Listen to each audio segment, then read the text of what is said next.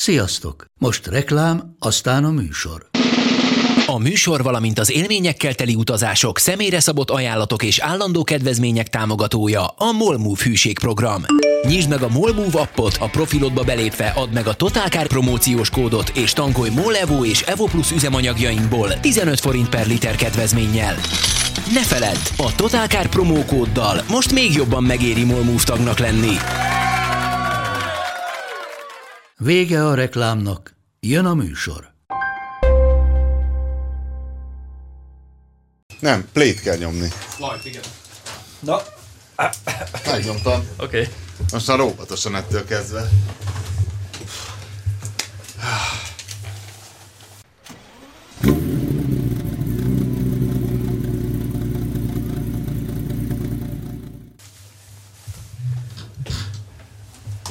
És mindenki elnémult. Hát mert várjuk, hogy bemutasd az új jöveményt főnök, mégis hát tiéd. Jó, akkor most rendhagyó módon rögtön az elején köszöntjük az Égéstér 102. műsorának hallgatóit. Pista lazán, könnyedén hányaveti módon mutatja a kettőt, most még nagy a szánk, majd hogyha kicsit odébb járunk, akkor majd megint nem fogjuk tudni. Az elmúlt Égéstér óta, tehát az egy hétben az történt, hogy már akkor rendszeresen visszatérjünk erre, hogy Mihály Schumachernek most már az agyát próbálják tesztelni, hogy föl tudják ébreszteni a kómából, reméljük, hogy sikerül. Gondolkoztam ezen, hogy vajon hogy csinálják, hogy ilyen gyenge elektroimpulzusokkal stimulálják ilyenkor, és figyelik az aktivitást? Vagy? Hát fogalmam sincs, szerintem ezt nem fogjuk most tudni megfejteni. Ma nagyon fel kéne ébreszteniük szegény. Annak az egynek örülök, vagy nem tudom, ti láttatok-e ilyet, hogy nem láttam ilyen trollkodást ezzel kapcsolatban, mert annak idején, amikor Schumacher ugye autóversenyt, és utána is, én nagyon kevés olyan emberrel beszéltem, aki így kedvelte volna. Tehát, ugye én utálom a Schumachert.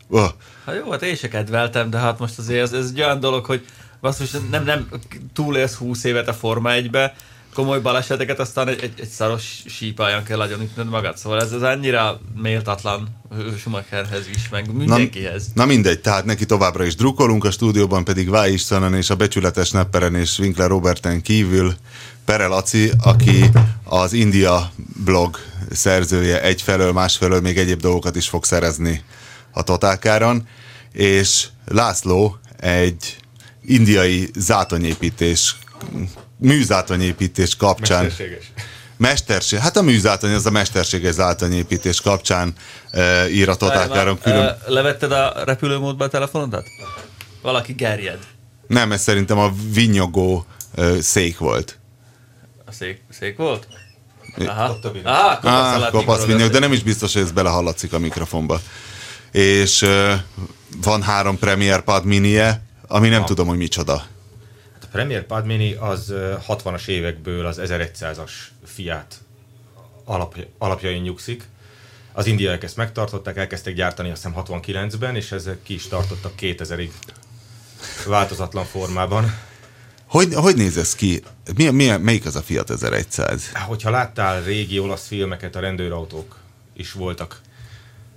Hát ez egy kicsit ilyen Bumfordi kereklámpás, ilyen legömbölyített sarkú. Trabant lámpás, Trabant előről, Trabant hátulról. Egy 60-as évekbeli olasz kis szedánt képzelj el. És minek ebből neked 3? Elkapott a hév. Olcsó volt? Drágának nem mondható, de amikor mi kimentünk Indiába, akkor ugye először szerettünk volna venni valami... Mikor? Kb. Hát lassan most több mint 2 éve. Több mint 2 éve. És hát gyerekkel mentünk ki, ezért gondoltuk, hogy veszünk egy Suzuki Sherry-t. Itt így hívják kint, ez a Maruti Omni, ami egy rettentően jó kis... Mi van? Rettentően jó kis a Suzuki Sherry a Maruti Omni? Így van. Az magyarul Jézusom, vagy európaiul, az az micsoda? Az a picike Maruti motoros... A 800-as Maruti? Nem, ez az egyterű. 2 oldal tolóajtó, zongorakerekek. Kopasztal hallottál ilyenre? Nem mondom. Egy komoly autóneperi rutinnal is csak néz meretten. Hát ilyen indiai piac az annyira belterjes. Ez nálunk is ott volt a Daihatsunak egy Terios. Nem, ez is sokkal kisebb. Ezt szabad szemmel néha nem látom. Egy terű, tolóajtóval, nagyon kicsi. Nagyon kicsi, hátsó a 800-as Maruti mérete? Igen. Subaru-nak is volt, meg Svájcban voltak ilyen pici autók. Tudom melyik az, hogy néz ki, mekkora méret. De az egy ilyen Hát inkább kejkárhoz hasonlítható valami. Már tolóajtós, hátsó kerékhajtású, egyterű? Farmotoros. Így van. Nem, ez nem farmotoros, ebben elő van a háromhengeres. Ez kardános? Ez kardános. Igen. Azért az indiai drift széna, az azért kemény lehet. Na most, mielőtt még a trollok elkezdenék, azért ezt elmondanám, hogy Laci az ember, aki Indiában él. Szóval ő nem turistaként van ott, hanem elég régen ott él. Úgyhogy amit mond... Egyébként konkrétan hol építitek a mesterséges zátonyt? Ezt a zátonyt, ezt Bombaytól egy olyan 300 km-re délre, tehát Bombay és Goa között dolgozunk a tengerparton. És miért? Hát, hogy megmentsük a falvakat. Mert a hullámok a monszunban annyira erősen támadják a partot, hogy előbb-utóbb bele fogják mosni a falvakat. És akkor erre van egy nagyon jó megoldás, hogy mi 3-4 méteres mélységbe leteszünk igen drága homokzsákokat. Mondd el, hogy mennyibe kerül egy ilyen homokzsák, mert nekem hát $8000 egy ilyen homokzsák, ebből 64 darabot kell oda letenni. Hoppá. Aztán meg kell tanítani. Kopasztak az arcát. És mekkora egy ilyen homokzsák? Ez egy jó biznisz. Hát olyan 10 méter hosszú. Aha. Ez a homokzsák, és az a specialitása, hogy megtapad rajta az élet, egy év múlva már lehet szüretelni a kagylót, ha megtanítjuk a helyeket, hogyan kell szedni, és nem vágják ki. Milyen mélységben van ez? Ez 3-4 méter, ahol a hullámok igazából átbuknak. Tehát ott szabad tüdővel telemész és szüreteled a kagylót? Igen. Így van. Zsákokba Ilyen kopasz, ráadásul a szabad tüdős merülés utazó nagykövete. Ezt így nem mondanám, nagy barátja, inkább úgy mondanám.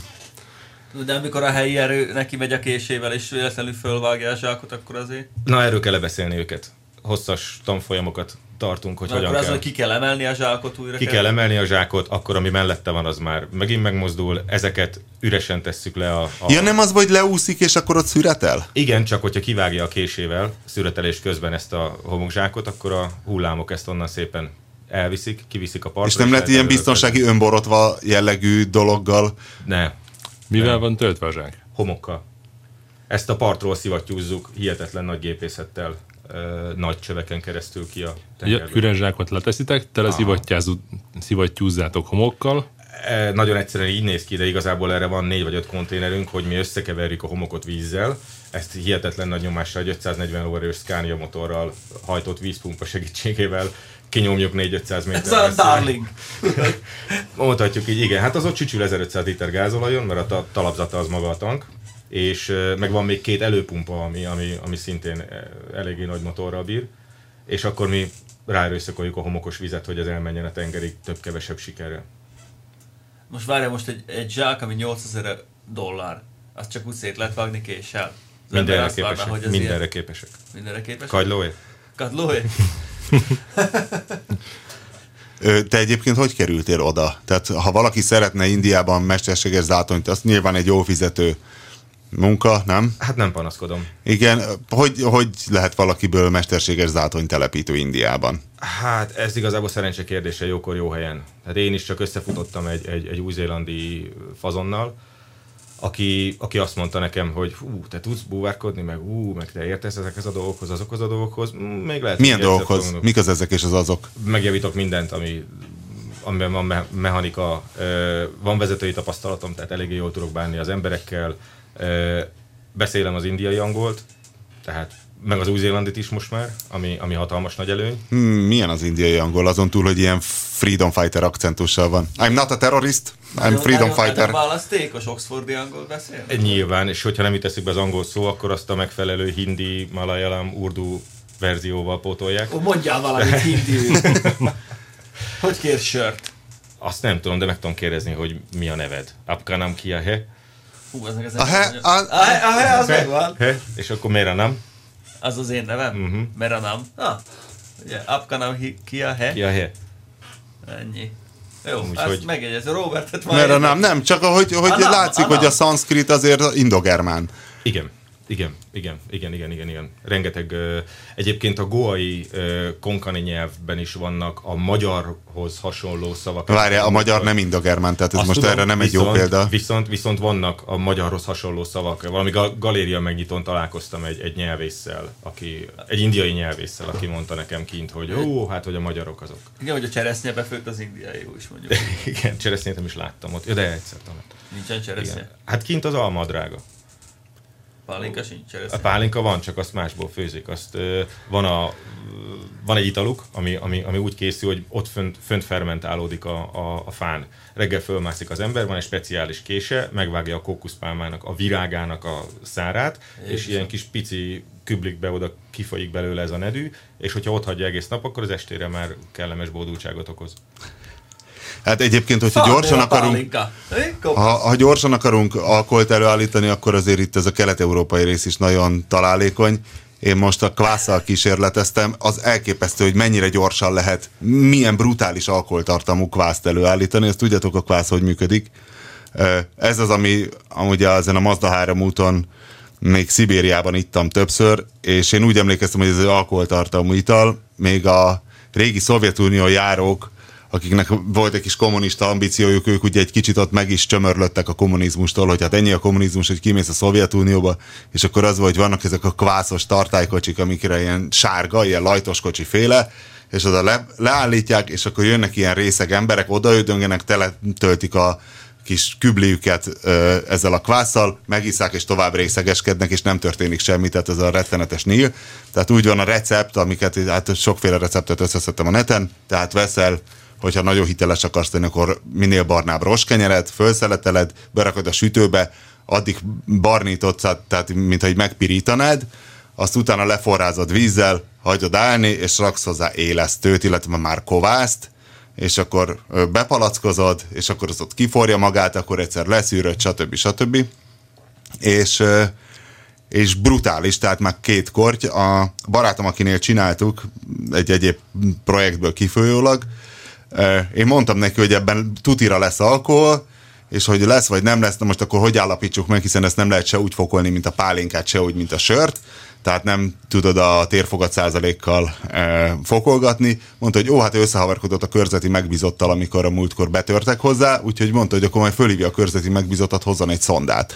És akkor tényleg megszondázott a körzeti megbízott, és 2 korty után 0,2 ezrelék volt, amire mondta is, hogy hát ez nem jogsi elvétel, hanem ez 200 000 forint és 8 büntetőpont, de hogy most ne essek kétségbe, ezzel még vezethetnék autót simán, mert ez csak a légalkohol szint, tehát most ittam egy kortyot, és a számból jön kifelé, de 10 perc múlva ebből nem lesz semmi, és ki is próbáltuk, és 10 perc múlva tényleg nem volt semmi. Na mindegy, szóval... A kvász amúgy, ezt tudod, a kvász ennyi, az azt jelenti, hogy erjesztés. Úgyhogy a kvász az a szláv nyelvben erjedéket jelent. Csak, hogy na és most rápróbáltam még egy maradék sörélesztővel is, hogy milyen lesz, mert ez még egy tegnapi projekt, és karamellát csináltam cukorból, hogy egy kicsit sötétebb legyen. Egy kicsit más az íze, de még mindig elég kenyérszerű, de rettenetesen be lehet ezzel bombázni, ez biztos. Az após most a pálinkába erjesztett levendulát. Nagyon kemény a Mi? levendulás pálinka. És az, hát tudom, hogy a molyok azok távol maradnak tőle, az te biztos. Tőled is. 70 fokos, most még egy kicsit hígítani kell, mert ez még így ez elég. Levendulás pálinka. Ma hozok. Az igazából az a égetett szeszek tiktakja.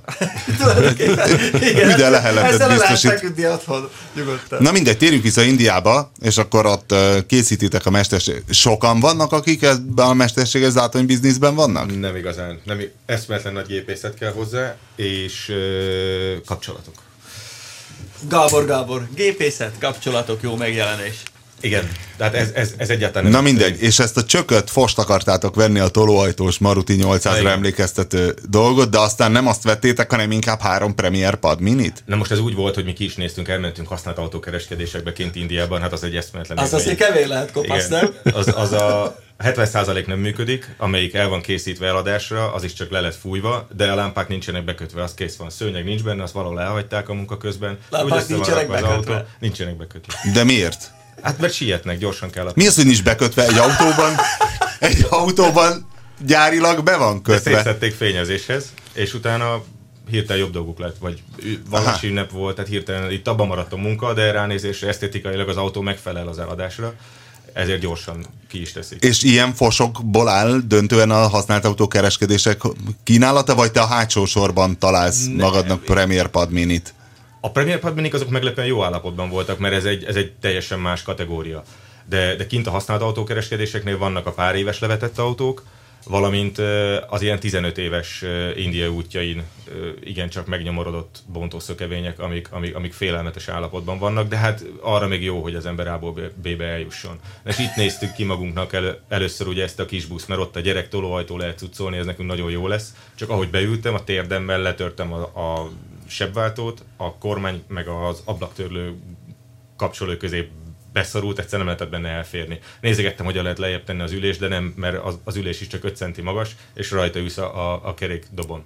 És ebből lett inkább egy Premier És Pad azért lett Mini. Premier Pad Mini, mert hát akkor rögtön gondolkoztunk, hát nem lehet valami hétköznapi autót venni, elindultunk az Ambassador irányába, ugye ez a Hindustan Ambassador, de hát az mint egy ebéd nélküli vasárnap, iszonyatosan hosszú ezeken a kis szűk... Nagy a Hindustan Ambassador, én élőben még nem láttam. Az egy hatalmas, az egy Morris Oxford, 60... Azt se láttam, bocs, élőben Morris Oxfordot. Szégyen Kopasz, te láttál már Morris Oxfordot? Hozzá Nem. van mondjátok. nekünk legközelebb. Mennyi ott egy Hindustan Ambassador? Hát attól függ. Hát egy ilyen Figyelj, mekkora most komolyan, mekkora egy Hindustan Ambassador? Hát mondjuk, ha azt mondom, hogy Egy a golf lábfék, mérethez képest nagy? sokkal nagyobb. Belül Mi, egy Volga lábfék- M21-es? Vagy Olyasmi. akkor az Ambassador? Az van. Hát, és ráadásul hátul a lábtér az abszolút... Kategória első. Hát az nagyon kényelmes, nagyon-nagyon vastag tömésűek az ülések, epedásrugós, csak hát mindegyik alulmotorizál. De várjál, és hogy hívják a helyiséget, ahol vagytok? Ahol most vagyunk, az Ratnagiri. Ratnagiri, azt úgy képzeljük el, mint Siena sikátorai, tehát oda nagy az Ambassador? Ratnagirit még talán nem is, de a fővárosok, minden államnak a fővárosa, az rettentően szűk. Mi a fővárosa ennek az államnak, ahol vagy? Itt Bombay. De Bombay. Ahol Gyakran kell bemenned Bombaybe? És nem, de viszont ahol éltünk előtte másfél évig, az Tiruvananthapuram, ez Kerala-nak Igen. a fővárosa. Hát oda rendszeresen gyerek is oda járt iskolába, és mindig be kellett menni autóval, de hát ott jeeppel vagy nagyobb valamivel egyszerűen nem lehet közlekedni. De várjál már, mennyi egy Hindustan Ambassador? Egy ilyen... Ami 1 millió forintért már olyat lehet kapni, ami hóvégén kölcsön ad, tehát az teljesen rendben van. Csak És a Pad Minit azt mennyire vetted? az egyiket azt vettem 100 000 forintért, a másikat 70-ért, De az olyan is, hogy az egy 70 000 forintos autó, amúgy, ha most... de vele ültem, mentem vele. Tehát az a 3000, na hát az utolsó 70 000 forintos, ami 43 éves, az a 2 faluval lejjebb lakó orvosé volt. És ott tehát lehullott róla a kipufogó, meg lejárt a vizsga. Fél kopasztól meg se kérdez, hogy az orvosüzem az mit jelent Pancsatantrában. Hát azért az más. Figyelj, de ott az óceán mellett ott nincs az, mint az Amerikából importált használt autóknál, hogy a só egy kicsit megeszi? A sós pára? Az indiai óceán kevésbé sós, mint az Atlanti, igazság, vagy hogy a ezeket csendes? az autókat 2 évenként kell vinni vizsgára, és mi a legfontosabb, szép legyen a motortér, ne legyen rajta rozsda. Tehát az, hogy most lóg a kerék, vagy azzal nem foglalkoznak, szép legyen esztétikailag. Mondjuk emiatt nekem a gyönyörű eredeti motorteremet is kifújták karburátorostól minden estül feketére a kisrác, amikor nekem újra fényezte. A karburátorral együtt Minden.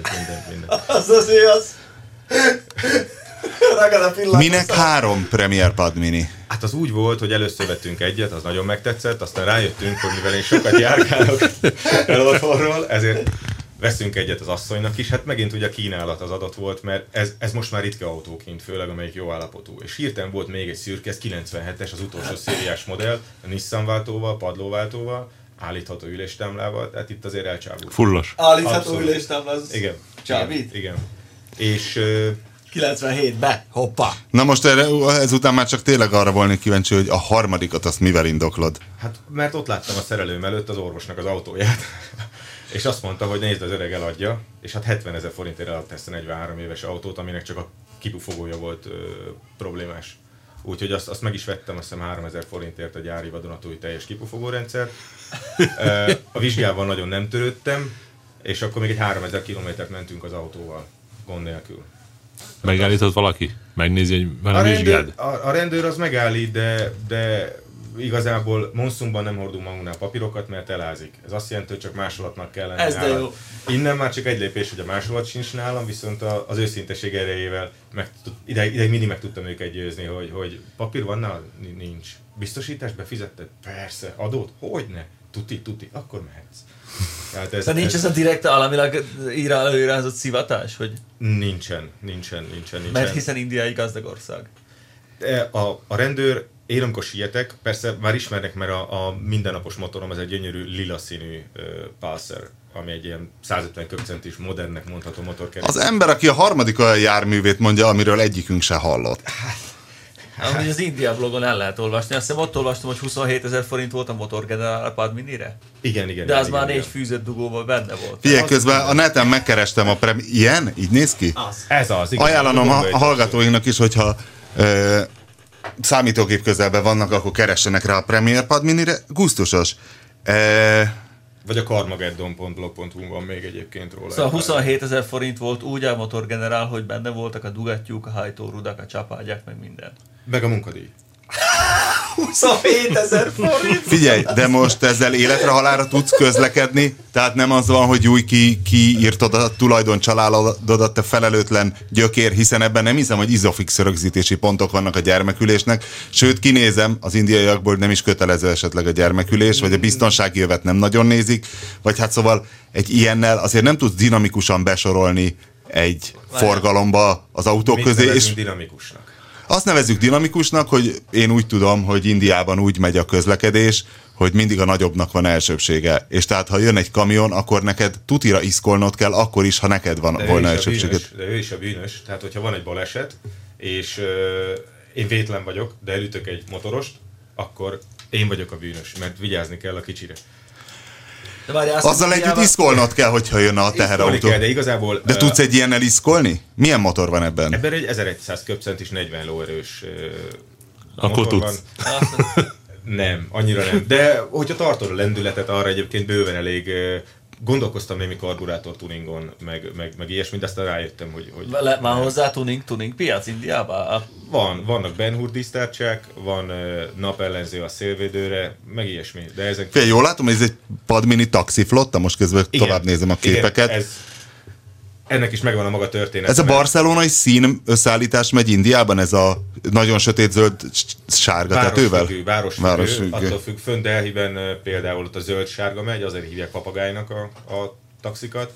Ahogy megyünk délebbre, jön be ez a sárga-fekete. És a tiéd mindegyik 4 ajtós? Mindegyik 4 ajtós. Azért az a reklámfotó, most találtam egy reklámfotót, ahol egy gyönyörű bugyikék mellett egy indiai csaj áll. Piros ruhában. Ez kívánatos. Na figyelj, de előbb-utóbb véget ér az átanyépítés. Igen. És akkor mi lesz a 3 Padminivel? Egyelőre a tudat is boldogít, hogy vannak, de hát mi azért rendszeresen visszajárkálunk. Úgyhogy nagyon gondolkozom rajta, haza kéne jönni velük. A 3, tehát a 3. Hát vagyunk elegen, nem? Várj, több autód nincs, csak ez a 3? Hát még egy Jeep szokott leledzeni nálunk, ez a Mahindrának a régi típusa, 2400 köbcenti szívódízel. Az megvan, tudom meg. 55 lóerő volt fénykorában, de hát az nagyon-nagyon gyorsan elszereltek onnan. Az is egy érdekes kihívás. Van még 3 motor, összesen 4 motor van, ebből 3 darab régi, meg néha riksák fordultak meg nálunk. De ugye, ha jól gondolom, akkor ezzel a Padminiddel nem riszki az indiai forgalomból, az ott nem számít egy régi autónak, hisz 2000-ig gyártották, ezekben azért van. De hogyha... Szóval nem jár mindenki új autóval. Nem, ráadásul minden alul van motorizálva. Azt kell tudni, hogy a riksák, amiben ugye hivatalosan utazhatnak 4-en, de gyakorlatilag 8-an. Ja, most a tuk-tukról van szó, tehát a riksa nem a szalad egy ember előtt és vonz. Nem. Tehát igen, a tuk-tuk, hát az is 8 lóerős a módosított karburátornak köszönhetően, mert abban egy 150 köbcentis Vespa motor van, ami 7,5 lóerős, de valamit mókoltak rajta. Találtak még egy fél lóerőt. Valahonnan összeszedték, csökkentették a súlódást. Azt nem tudom, Indiában talán tavalytól lett kötelező az egy légzsák. Sőt, a 15 évesnél idősebb autókban nem is kötelező a biztonsági öv. Tehát, hogyha 15 évesnél öregebb az autót, nem kell bekötnöd magad. És azok az autók, amikről mi időnként olvasunk és írunk és néha tesztelünk, olyanokat te láttál élőben, tehát Tata Nanót, Mahindra XUV500-at. Hogyne, ültem is bennük nem egyszer. Meg hát én Tata Nanót azt vezettem sok. És akkor ott most mi a jellemzőbb? A Premier Padmini, a Hindustan Ambassador vagy a Mahindra XUV500? A Premier Padmini az most már igazán rajongói klubok alakulnak, és az most már kezd... Igen, kezd az értéke most már följebb menni. Az Ambassador az abszolút elsöpörhetetlen. Tehát az tömegében azt tudni kell az Ambassadorról, hogy ott volt valami összefonódás a politika és a Hindustan gyár tulajdonosi köre között. ők szándékosan akadályozták a külföldi autógyártók bekerülését az országba, ezzel elősegítve az Ambassadornak a talpon maradását, csak azt felejtették el, hogy ezek hihetetlenül alulmotorizált, hatalmas, nagy testű autók, és nem erre van szüksége a népnek. Tehát most már bejöttek a kisebb autók is. És ilyen Maruti 800, meg ezek a Abban klasszikus ilyen rengeteg van. átcímkézett Suzukik. Polo, Golf. Polo van, Golf az nincs. Polo van, meg Jetta. Passatot egyet talán, ha láttam, de Polo az van, és nagyon olcsó kint, ami 2 millió valány 100 000 forint. Swift az van, sőt a Wagonernek van rengeteg változata. Azt hogy hívják ott egyébként? A Zen. Suzuki Zen? Igen. Hiszen? Hát beérkeztél a Zena alapota. Egy jó kis Wagoner. De az gyönyörűek egyébként. De tényleg, az Kopasz, neked az iszonyú nagy biznisz lenne, hallod, a becsületes nepper kimenne nyitni oda egy ilyen tudod, egy kirendeltséget. Hát egyébként Anand Mahindra ezt csinálta, tehát ő ott a használt autószalonokkal ugye telerakta Indiát, mint egy becsületes nepper. Itt arról felvásárolhatnál mindent, ott el lehet adni. És szinte ingyen kimegy. Védővámmal van a baj. Van egy 110%-os védővám, ami egy picit ront az üzleten, de tehát egy importautó, egy régi Mercedes, azt eszméletlenül megnézik.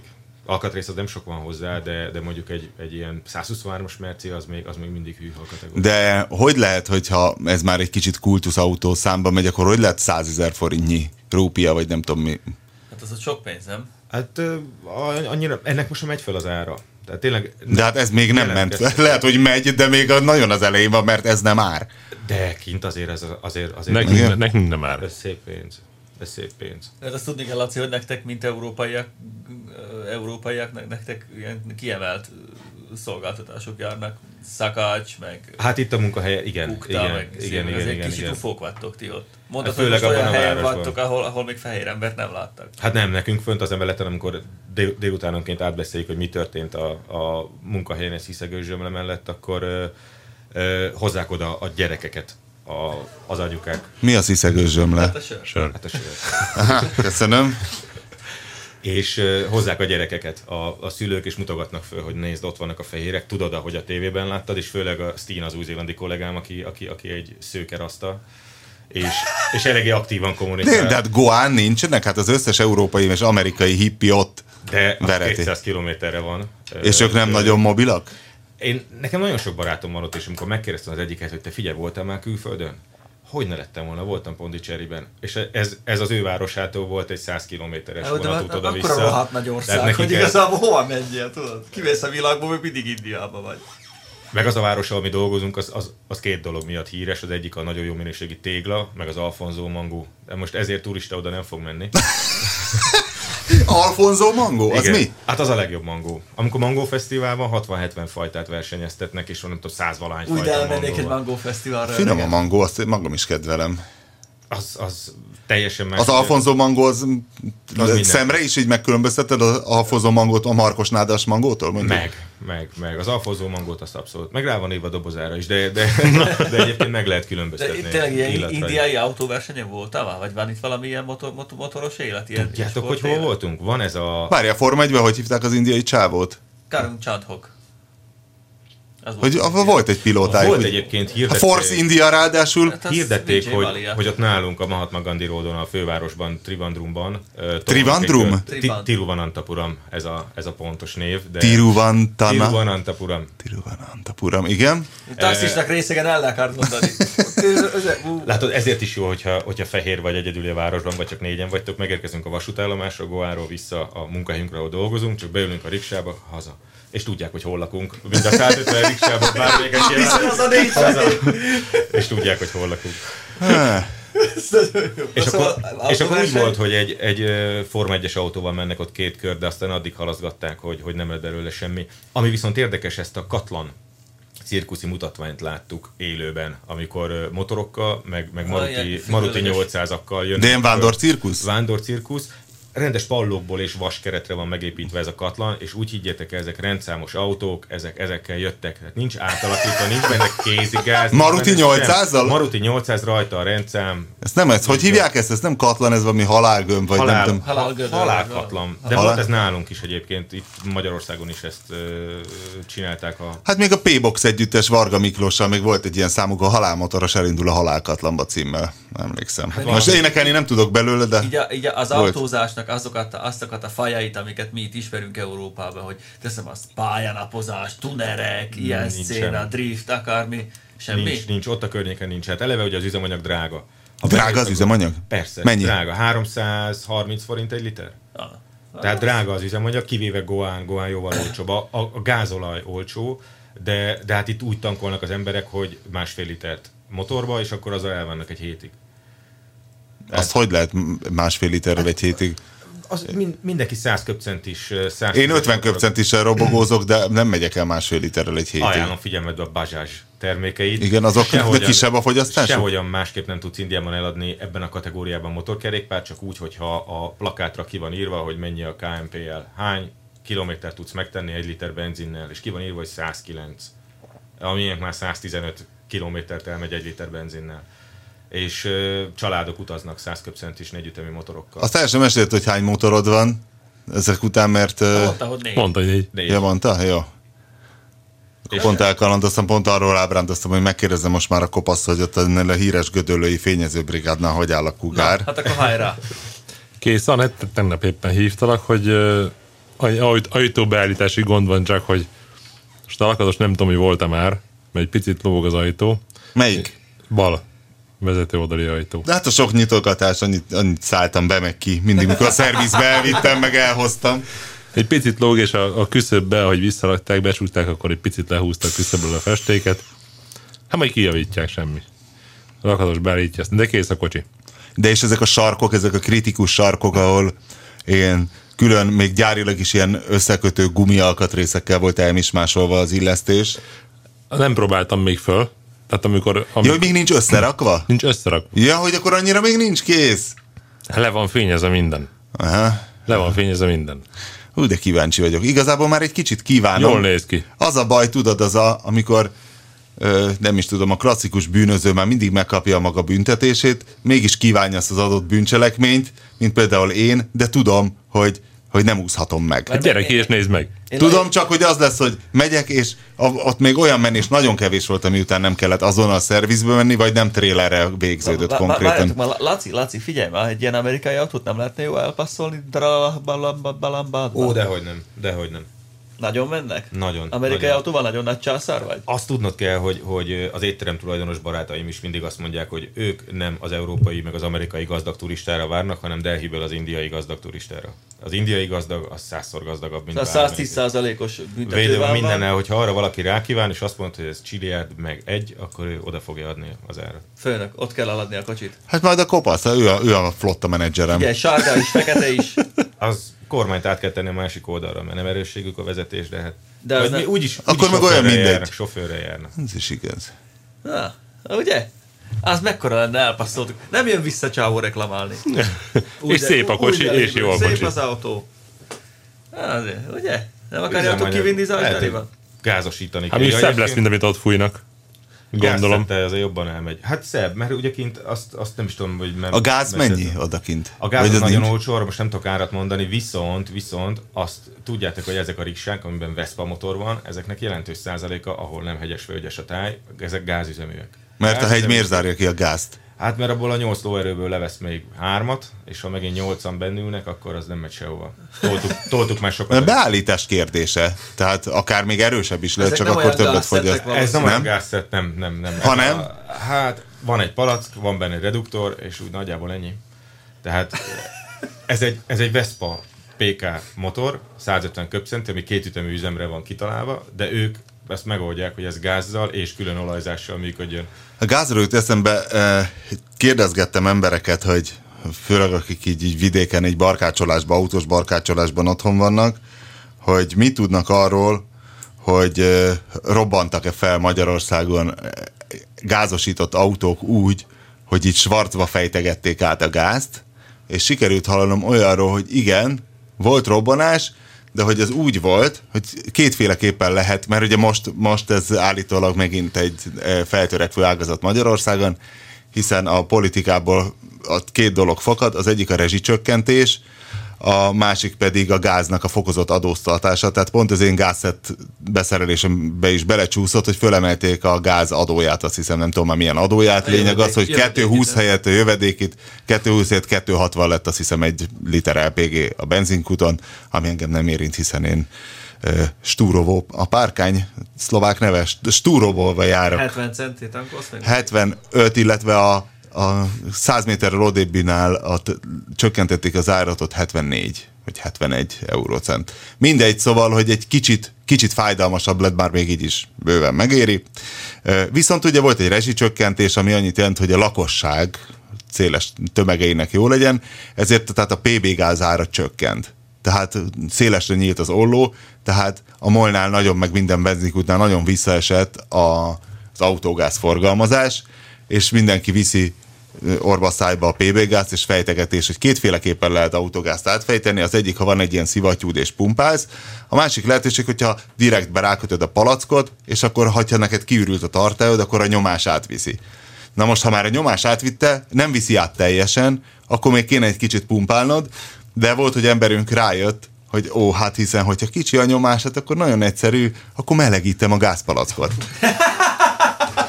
Na, és hogy ebből volt ebből fakadó gázrobbanás, igen. Ez jó ötlet. Tökön pumpáljon! Egy kicsit! Hozd a pörzsölöt, asszony! Ez jó ötlet. Hát csak az alumínium az elfolyósodik, az nem olyan, mint az acél, hogy látszik, hogy megsárgul, hanem ez csak elfolyik. Hát igen. És akkor már van egy luk igen. A tartályon. Szóval, hogy így történtek gázrobbanások. Te is, hogy szerelnek Indiában? Milyen egy autófényező műhely mondjuk? Fú, a Volkswagen marka kereskedőt mondd el. Édes jó Istenem, amit leírtál, hát az a legnagyobb sztori. Melyikre gondolsz? Hát akinek te vettél kalapácsot, vagy sugrot. Van, ami falunkban... Multimétert vettél neki, és azóta valami 8 sorral bővült a szolgáltatás. Mert ez úgy van, hogy van a falunkban egy hivatalos Maruti márka szerviz. Ez jó hangzik. Szárves egy hatalmas mangófa alatt csinálgatja. Hogy hívják? Szárves. Egy jó csengő név a magyar piacon. Mangófa alatt. Tető van azért a fölötte, vagy nincs? Hullámpala, és meg egy Rottweiler, tehát ezek nem tudom, hogyan kerülnek, Indiában idegen kutya, na mindegy. És hát ő úgy dolgozik. De egy authorized dealer. Igen, legalábbis ki van írva, de azt mondta, hogy igen.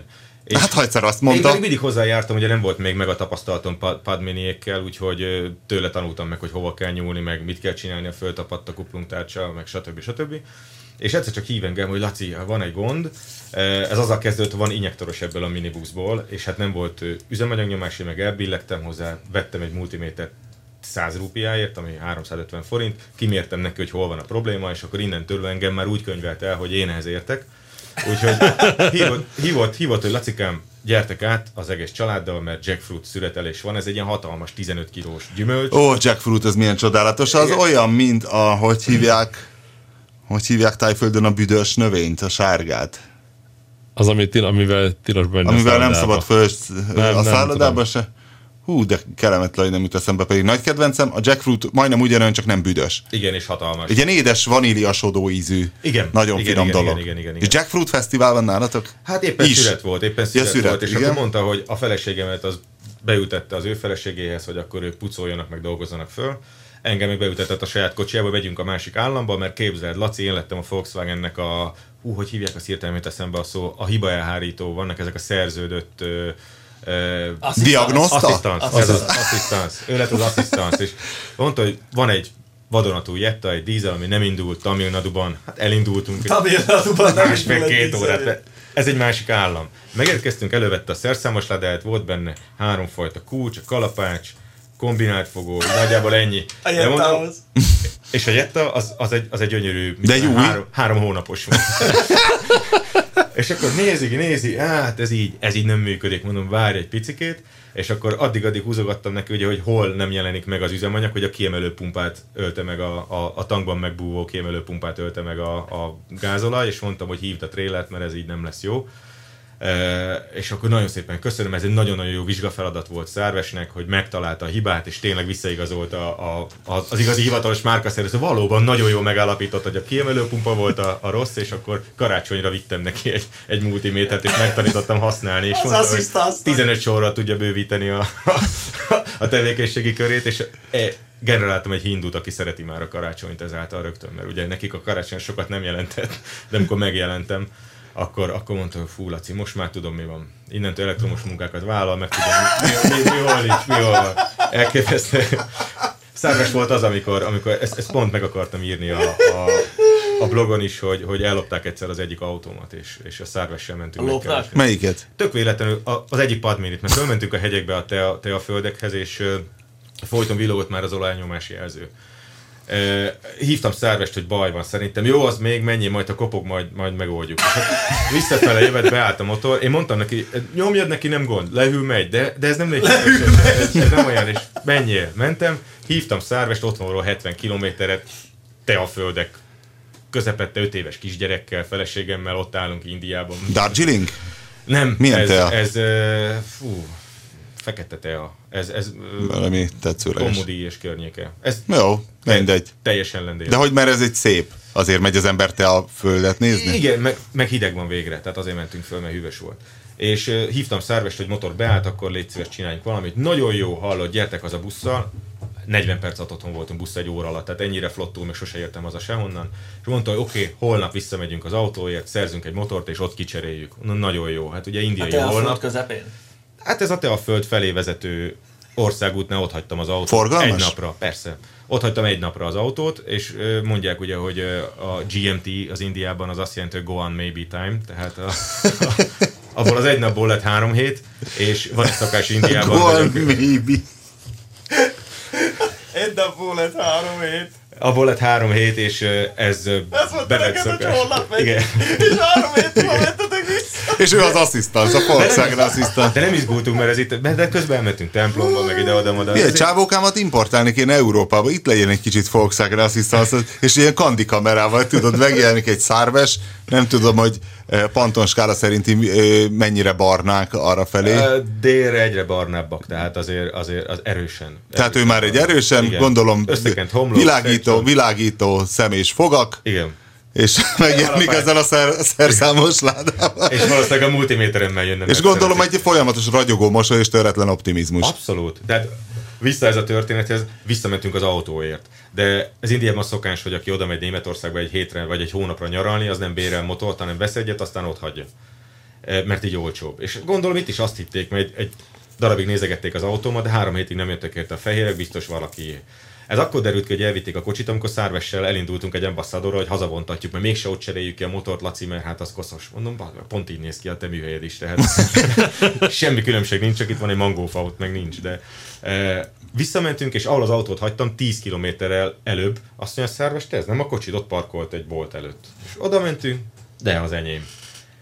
Nyitva volt, ez a fenét nálam volt a kulcs, ugye, mert be volt zárva, de nyitva is volt, beültem, megtankolva. Mondom, mi van? Elfordítom a kulcsot, beindult. Valaki szétszedte, megjavította, és elkezdte használni az autót.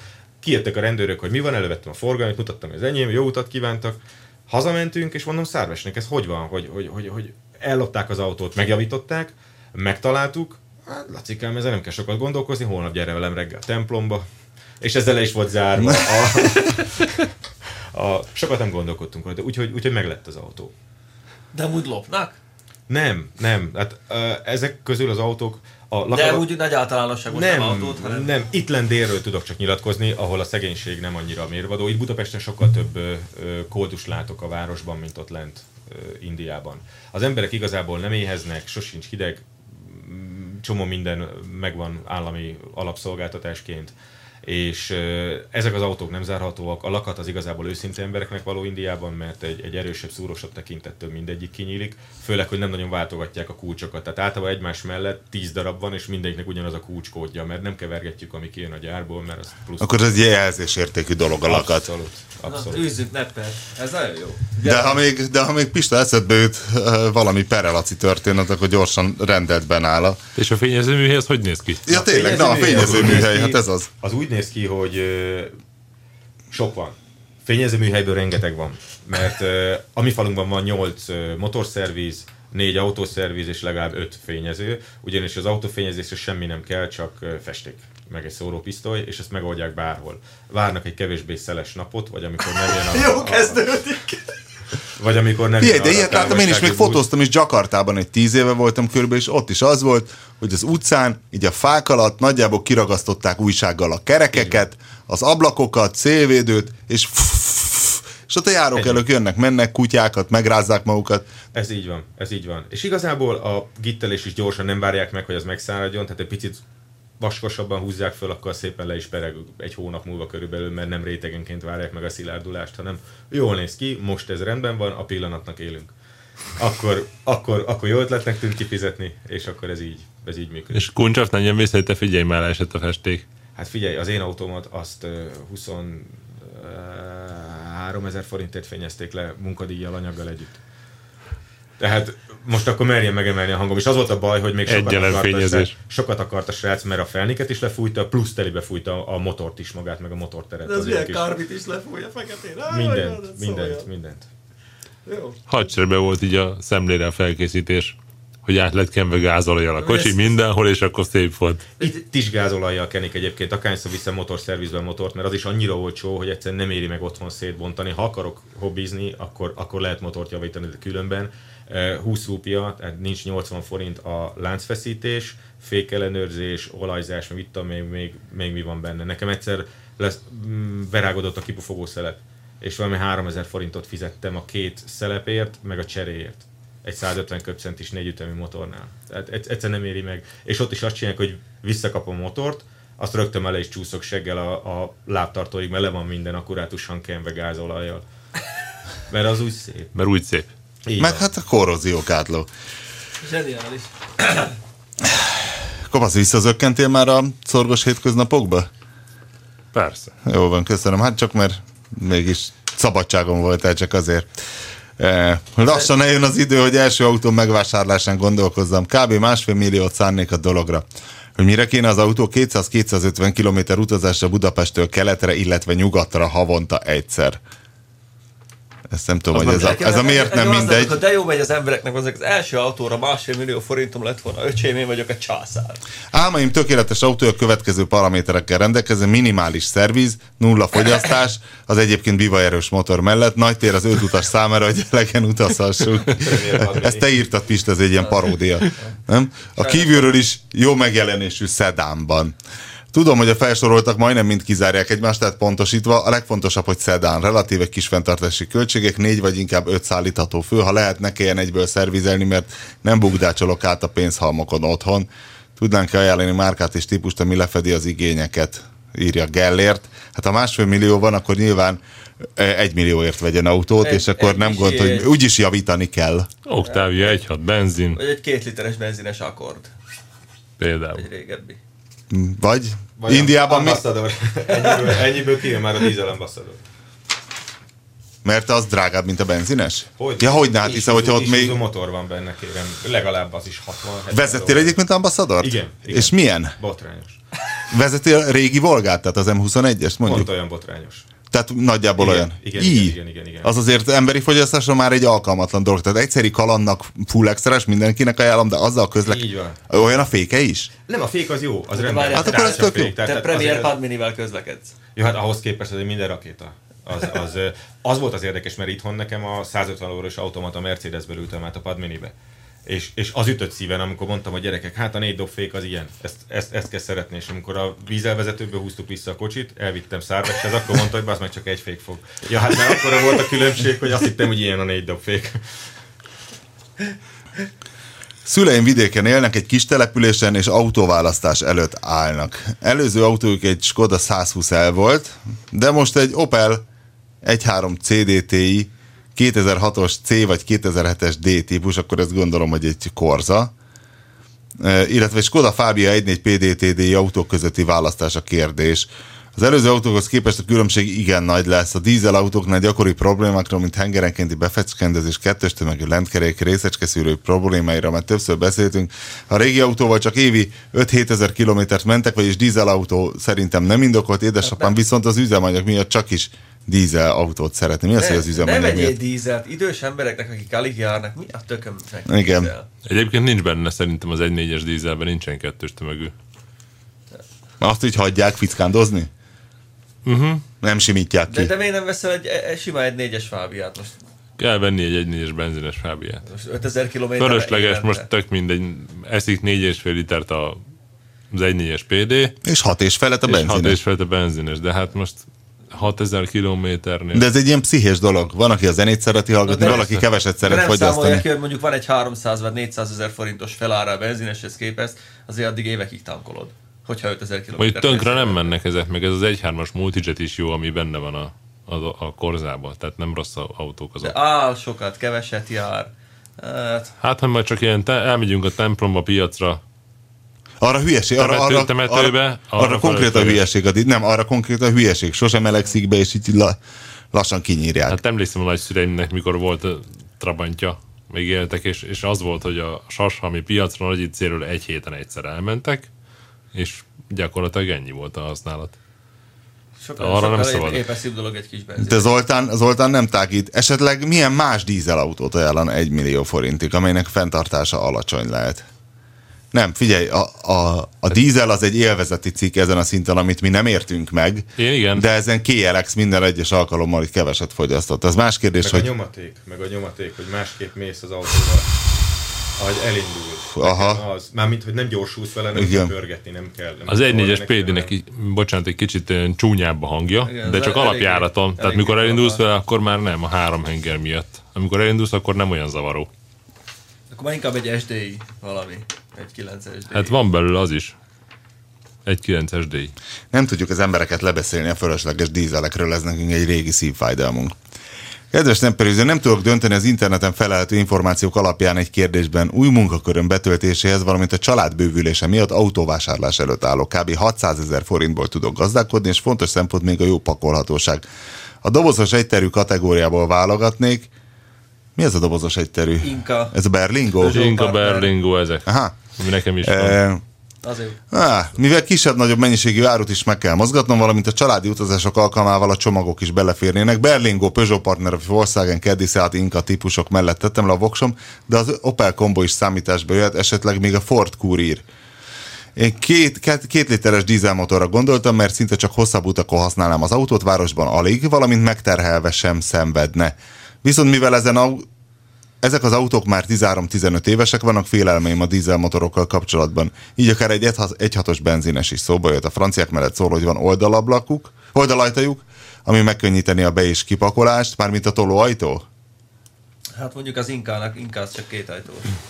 Valamint az utasoknak is egyszerűbb beszállni az autóba, mint mondjuk a Caddy Inkába. Mellesleg a Courier Combo Caddy Inka triónak, hát ez mondjuk nem trió, hanem quattro, a 2000 körül évjárataiban mind ormótlan puttonyuk van, ami egyáltalán nem tetszik. De ez a szempont másodlagos, ha közben a franciák megbízhatatlanok. Hű, már kezdem elveszteni a fonalat. Kezdjük ott, hogy 6 kilód van rá. 2 literes, hát 6 kiló az nem sok. Most utasokat is akar szállítani, Igen, tehát meg akkor... Utasok és csomag. Hát akkor És vagy csomag. akkor a franciát vegye. Berlingo vagy partner, nagyon sokat mennek a szívódízek. Nem mennek tönkre. Nem és mennek mindennel tönkre, nagyon elmegy. jó. Trafólajtó kezdve. Jó, hát azért ezt ne erőltessük. Ezt honnan gondolod, Pista? Ezt tudom. Honnan? Tapasztalatban. Onnan tudom, képzelek szépen, hogy egy régi helyen, ahol egyszer parkolt a Toyota, még szerelgettük, szembe volt egy autószerelő műhely, és nekik ezek voltak a céges autóik, és minden hétvégén leugrottak az Adriára fürödni, mert annyi fáradt olajat engedtek le az aknába, hogy abból simán megjárták. Leszokták ülepíteni a motorolajat, leülepítik, de van, aki nem is foglalkozik vele, hanem így mondjuk egy nejlonharisnyát meg azért egy nejlonharisnyát rátesz a töltsére, és így beleönti a motorolajat az autóba, és megy vele. De van családi tapasztalat is, mert az unokatestvérem fém megmunkáló cégével, ők rengeteget mászkáltak, és neki is egy 1.9-es dízel partnerük volt, és valami iszonyatos futás teljesítmény után adtak túl rajta azért, mert szétrohadt, nem azért, mert a motorja nem volt, és ők nagyon-nagyon szerették. Ez a Berlingo ugye Fáradt olajat miért illegális beletölteni dízelautóba? Jövedéki termék? Nincs benne adó. Nincs benne adó. Az is jövedéki termék, a fáradt olaj? Nem. De De a gázolajban van, ha tankolsz, abban van adó, és az állambácsié. A fáradt talajban nincsen adó, azt fogod, beleöntöd, elpefögöd. Az adagolónak nem tesz jót hosszú távon, de egy felújításra ezek a régi adagolósok 15-20 ezer forintban meg vannak javítva. Partner Berlingo. Ha találsz 6 kiló. Hát ha van utas is, akkor egyértelműen. Tolóajtó jó, kényelmes beszállni. Megbízható működés, olcsó fenntartás, jó és olcsó alkatrész, utánpótlás. Van hozzá. Minden van hozzá. És pont 1 óra van. És pont 1 óra van. Annak is örülünk, hogy igazából itt lehettünk, hiszen az udvarban. Szerintem én őt láthattam. Furcsa módon, őt magát, Mesterházy Attilát, az oly kiválóan sikerült ellenzéki összefogás vezéralakját, aki most ugye... Hát aki megjött. Megjött egy fehér akkorddal. Szerintem ő volt. Benzines akkord, azért ezt tegyük hozzá, nagyon fontos. Egy benzines, de nem egy nagyon gyors benzines. Nem, ez egy 2 literes benzines. Hiszen egyszer láttam őt valami PR riportban valamilyen sportmotorral. Gurult bukó nélkül, amit mondjuk... hanem figyelj, ha látsz egy bukós isakos fejet, akkor nem hiszed el, hogy az Mesterházy Attila, tehát a trollok mindenképpen belekötnek. Ja, az igaz. Ugye? Így meg a bukó hiánya miatt. Ebből nem lehet jobb jönni. Hát akkor tartsanak velünk a jövő héten is, az lesz az Ég és Tér 103. adása. A műsor a Béton partnere.